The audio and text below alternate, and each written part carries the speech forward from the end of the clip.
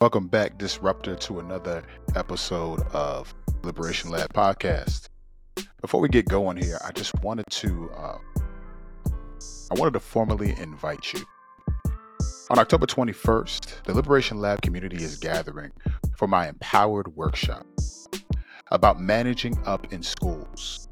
Teachers continuously in community tell me that their ideas, their frustrations, and all of these things are going unheard, which increases stress levels, leads to burnout, and so many other things going on in our educational system.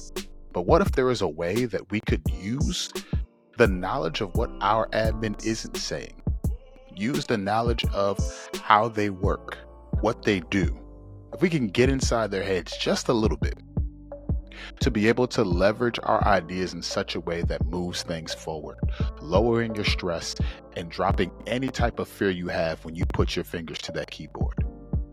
We're going to do that together. We're going to develop our principal profile, which will give us key insights into how to connect with our admin or central office in such a way that helps our ideas be heard, that helps us maximize our impact, and feel once again like we belong in this wonderful field of education. Join me on October 21st. You can click the link in the description below or head to my website for more information. I can't wait to see you. Only $49, October 21st, from 12 p.m. to 1:30. We'll see you then. Peace. Well, Disruptors, we are talking about bringing humanity back into education. And when I say that, what is it that I mean? I mean that there is an approach to education that centers compassion, that centers understanding. And by and large, it has been lost and in some cases never existed in education. I mean, the reality is, let's take a look around, y'all. Humanity left education long ago. If you could see the picture of my office visually, you'll see that in my background is a picture of Elizabeth Eckford of the Little Rock Nine. And if you've ever heard her talk about the experience on that day in 1957, she recounts that she wanted an opportunity that she felt like wasn't present at her school, Dunbar. She thought that she would be gaining a better education from this shift to an integrated school. And as she walked from the bus stop to the school, she soon discovered that the National Guard that the governor deployed wasn't for her protection, but rather it was for her exclusion.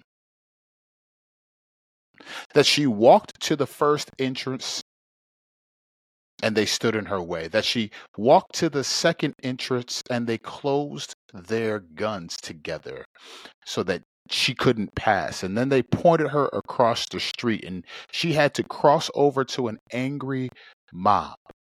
This mob that would shout slurs at her. They chanted things like 2, 4, 6, 8, we don't want to integrate. And this was in 1957. 66 years ago. I need you to know that it wasn't that long ago. I know that the pictures in your history book are in black and white to make you feel like this was ages ago. It was not.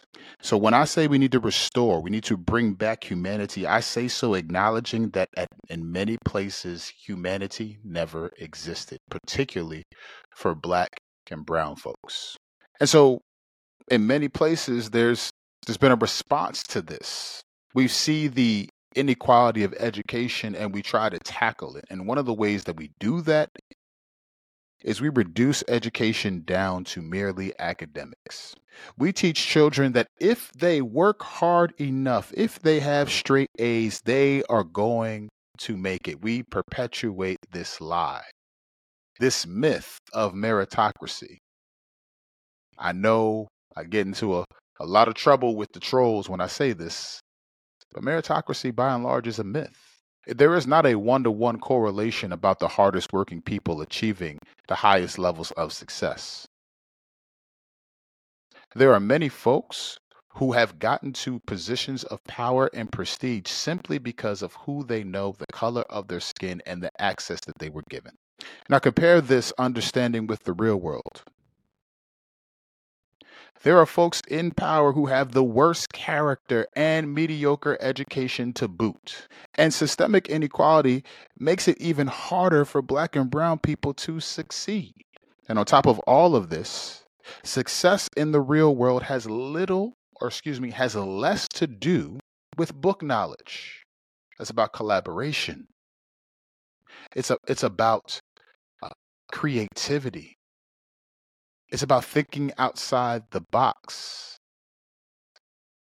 Yet in our schools, we push conformity over all of that. In my experience, I found that the kids that we label the problem kids, quote unquote, are sometimes the students who are the most talented. They are students who we haven't been able to tap into their genius yet. And typically we find that these problems arise because we have boiled education down to a race. We are trapped in this one size fits all approach in a system that will overwork us all. This system that is inflexible, demanding, and lacking in humanity. Conformity is valued above individuality. Passing comes before learning, and profit comes before students. I mean, just think about the average day in an American classroom. You enter class the same way. You sit in this assigned seat. You listen to what the teacher says. You regurgitate the information back to them. You rarely make connections to the real world. You rarely work in collaboration. And when you do, it is only on the terms of the teacher. There's no autonomy, there's no uh, layered approach to how we do learning. You must conform, or in many cases, academically die. Passing comes before learning. I am ashamed to say that I am, in some ways, and we all have to do this work when I say this, in some ways, I am complicit in a system that has, even within my school, seventh graders who read on a first grade level. I know a few of them by name. And unfortunately, due to many of the inequalities in education, we would rather just pass students on to become somebody else's problem. I've said this before, but I think it bears repeating. If you've ever gone to the carnival, you know that there are these water balloon contests where you shoot the water out of your gun, your cannon, into the clown's mouth, and as you continue to hit the target, you fill up this balloon. This balloon continues to fill up until it explodes. And visually, this is what happens in education. You push out the problem to some other location and allow it to explode somewhere else. And then on top of that, the only worth that we attribute to our babies is what lies in our grade book, which in many cases is very subjective.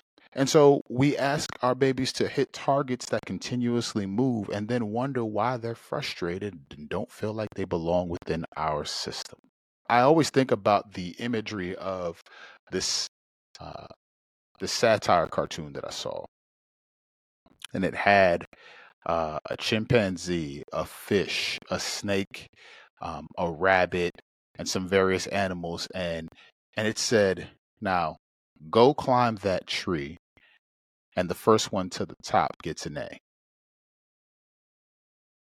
Well, if we continue to measure the genius and the creativity and the productivity of all of our students based on a system, right, this standardized system, I think that sometimes we're going to run ourselves into error when we don't tap into the layers of genius that our babies have.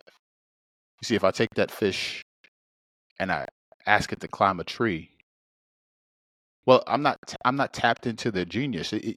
Matter of fact, you take that fish out of the bowl and you put it on the ground, it's going to look pretty ridiculous. But when I put that fish into water, I begin to see the layers of genius come to life. Do we do that in education? Well, the answer is by and large no. So how? How can we begin to bring humanity back? Many times when we have these conversations, we'll quickly identify the issues and problems. We'll talk about them. And I think those things are good, right, and true. At the same time, I never want to be guilty of having liberation be something that we talk about in a vacuum.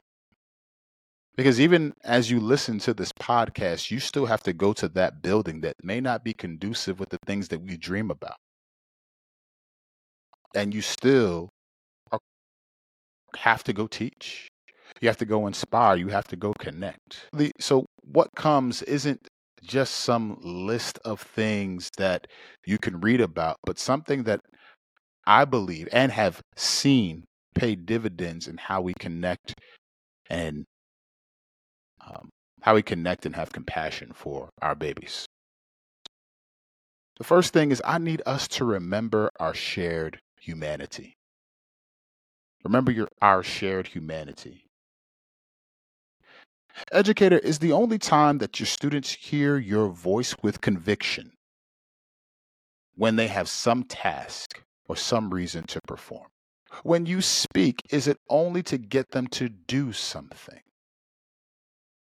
Or do you actually connect in a real way outside of those academic moments? And don't tell me you connect only during that 5-minute SEL component that maybe your district is handing down that you have to do now. Do you really connect with your students? Or in your mind, is the connection with your students antithetical to the learning that needs to take place in your classroom? Because I'm telling you, as someone who's been in this for a long time, connection and academics go hand in hand. Matter of fact, the late, great Rita Pearson told us best that children don't learn from folks who don't care about them. And it's very interesting when we talk about this, that those same teachers who choose to go about these things the same way, if you ask them about their administrator, they will tell you that an administrator who you only see when they need something, they'd say that that person isn't effective. And yet turn around and repeat the same harm. One of the ways that I believe I've been able to build a stronger connection with my teachers as an admin is by being present. Building trust in a way that says you can talk to me more than what needs to get done in school. You can actually talk to me about life, and we can connect on that level. And when we do that, it only fuels a deeper understanding, connection, and push for how we do things in our school. We see when that trust is built, I believe what you say. I want to connect beyond merely what's said in the textbook or what's said in the mandates that come down from the central office. So when I talk about remembering our shared humanity, I mean, if you go into the classroom and you don't remember the things that make you feel valued and appreciated, that help fuel you along your journey, if you don't remember those things when you step into the classroom, you rob yourself and your students of all humanity in that room. They know it. And listen, students are the biggest barometer for where that is taking place. They'll tell you where they feel connected. They'll tell you where they feel loved and valued. I have forgotten more lessons than I've learned in school, but I can tell you all the teachers who cared about me. I can tell you about Miss Parham, one of my favorite teachers ever. I can tell you that she made me feel like I could do anything, that she believed in me. To this day, if I ever see her, I know that in her classroom is when I first felt like I could do what I dreamed of. I'm an educator due to educators like Miss Parham, educators like Miss Capers, who saw me in my difficulty my 5th grade year and still valued and loved me, who corrected me, who asked me, who got curious about my behaviors, but still saw greatness in me. But what about you? Are you the teacher who was going to see the humanity in your students even when they are testing your last nerve? Even when their behaviors aren't conducive to a smooth running educational environment.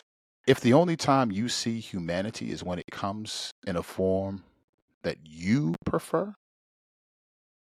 I'd venture to say you're pushing out more students than you're including. So remember our shared humanity, but secondly, be willing to adapt and adjust. My God, this is a big one. Because teachers will tell you about the inflexibility of a system that affects them, but then be very inflexible, yet again, with their students. So I want to invite you to do three things. I invite you to start, stop, and continue. If you've been in education, you already know where I'm going. Start. What things should you be doing in order to ensure, improve, or adapt to bringing humanity into your classroom or in your school community? What are you doing presently? Have you reflected on your present practices? Have you put yourself in a position to be a student of your students? But secondly, and I'd probably argue more importantly, stop. All of us, even the person talking now, has things that they need to stop doing in order to improve, in order to connect better, in order to ensure higher learning levels, higher performance for students. There are things that we all need to stop doing. And here's my biggest gripe in education, or one of them, is that often we've gone through a system that many of us have had to survive and not thrive in. We've ascended to getting certain degrees, master's degree, doctorates, bachelors, whatever it is that you might have. And then we go back to that same system, realize that we have survived it, and then turn around and tell students who are having a harder time adjusting, well, I got mine. You mean you ascended the ladder of the dominant culture? You've done things, you've assimilated in ways, or you've survived it in ways, and now they're having a hard time adjusting, and you don't have compassion for that? So we need to start, stop, but also continue. There are things that you are doing even now that are working, that are connecting, that are building, that are allowing children, allowing our babies the space to breathe, to exhale, to just be, to recognize that they are good enough as is. And at the core of all of this is a commitment to a radical humility. Because many folks who want change in education tend to be inflexible themselves. Folks want a convenient change. They want improvement without sacrifice.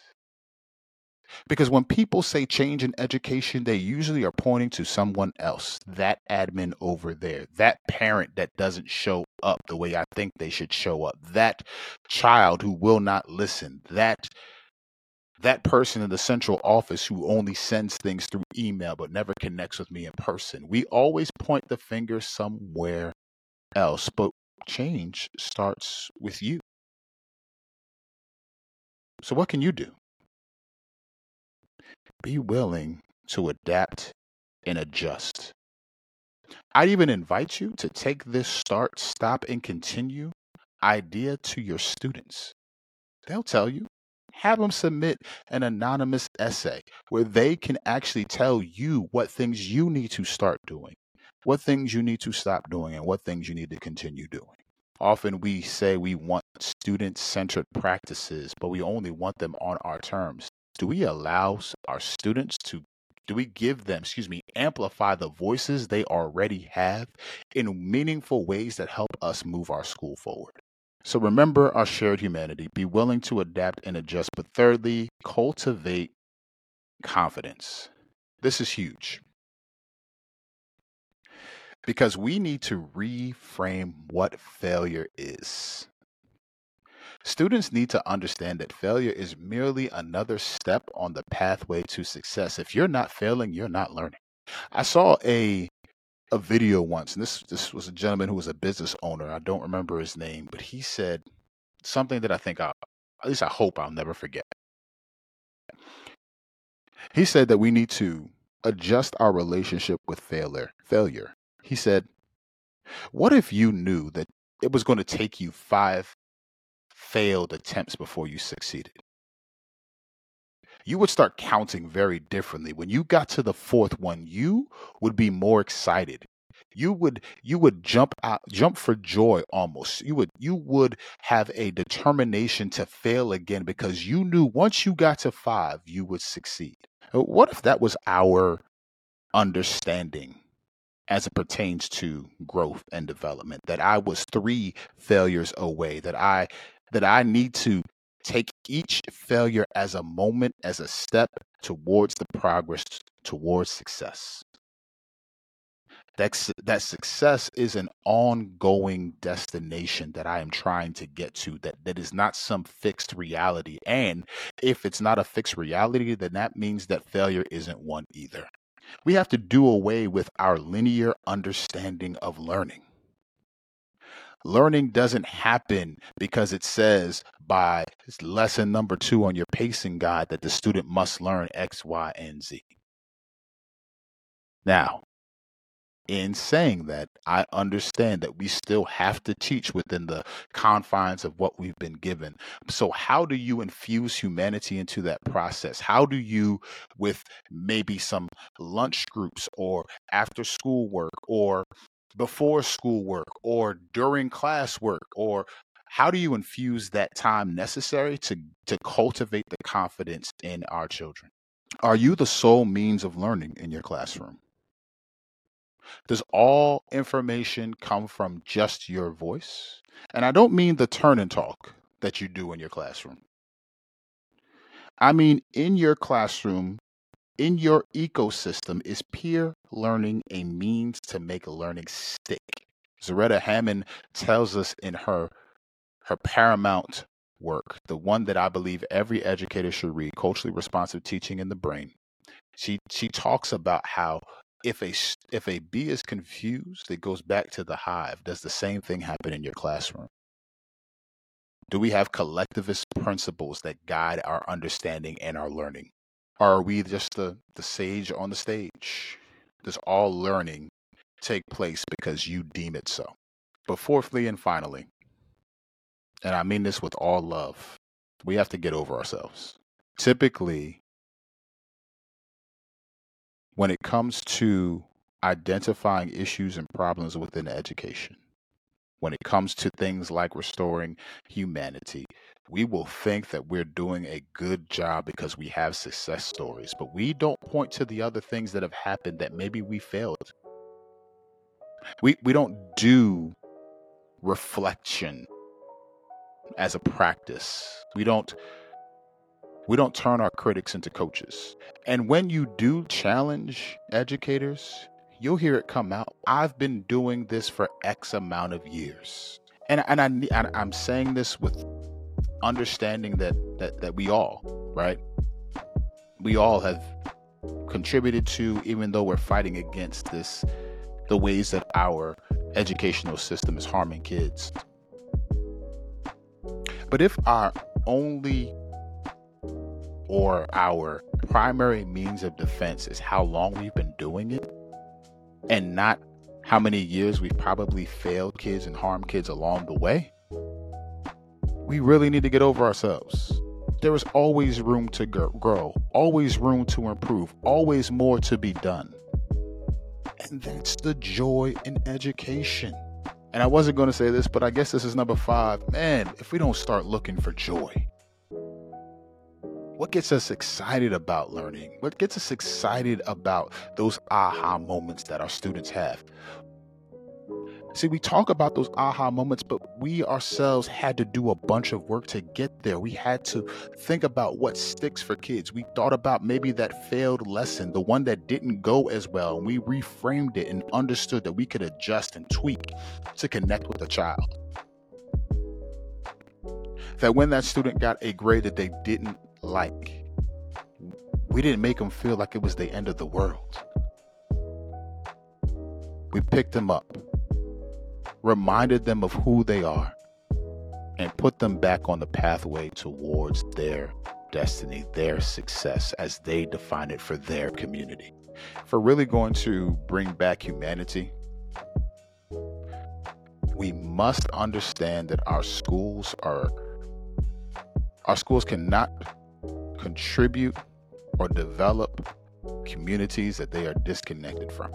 We have to connect in a real way with the parents, the caregivers, the community members, the activists, the local businesses. We have to do our part to be but a spoke in a larger wheel. To bring humanity back means to actually value the humanity of the people we serve. And my hope is that we would connect in such a way with ourselves first and with those around us, that we would get over ourselves in such a way that reflection becomes our daily practice, so that we could actually see our babies light up in our classrooms instead of just enduring them. So what will you do this week to ensure that humanity exists? Because it's your classroom, your school, your office, wherever it is. Bringing back humanity means valuing the humanity of those we serve. Let's keep pushing, y'all. Till next week. Peace.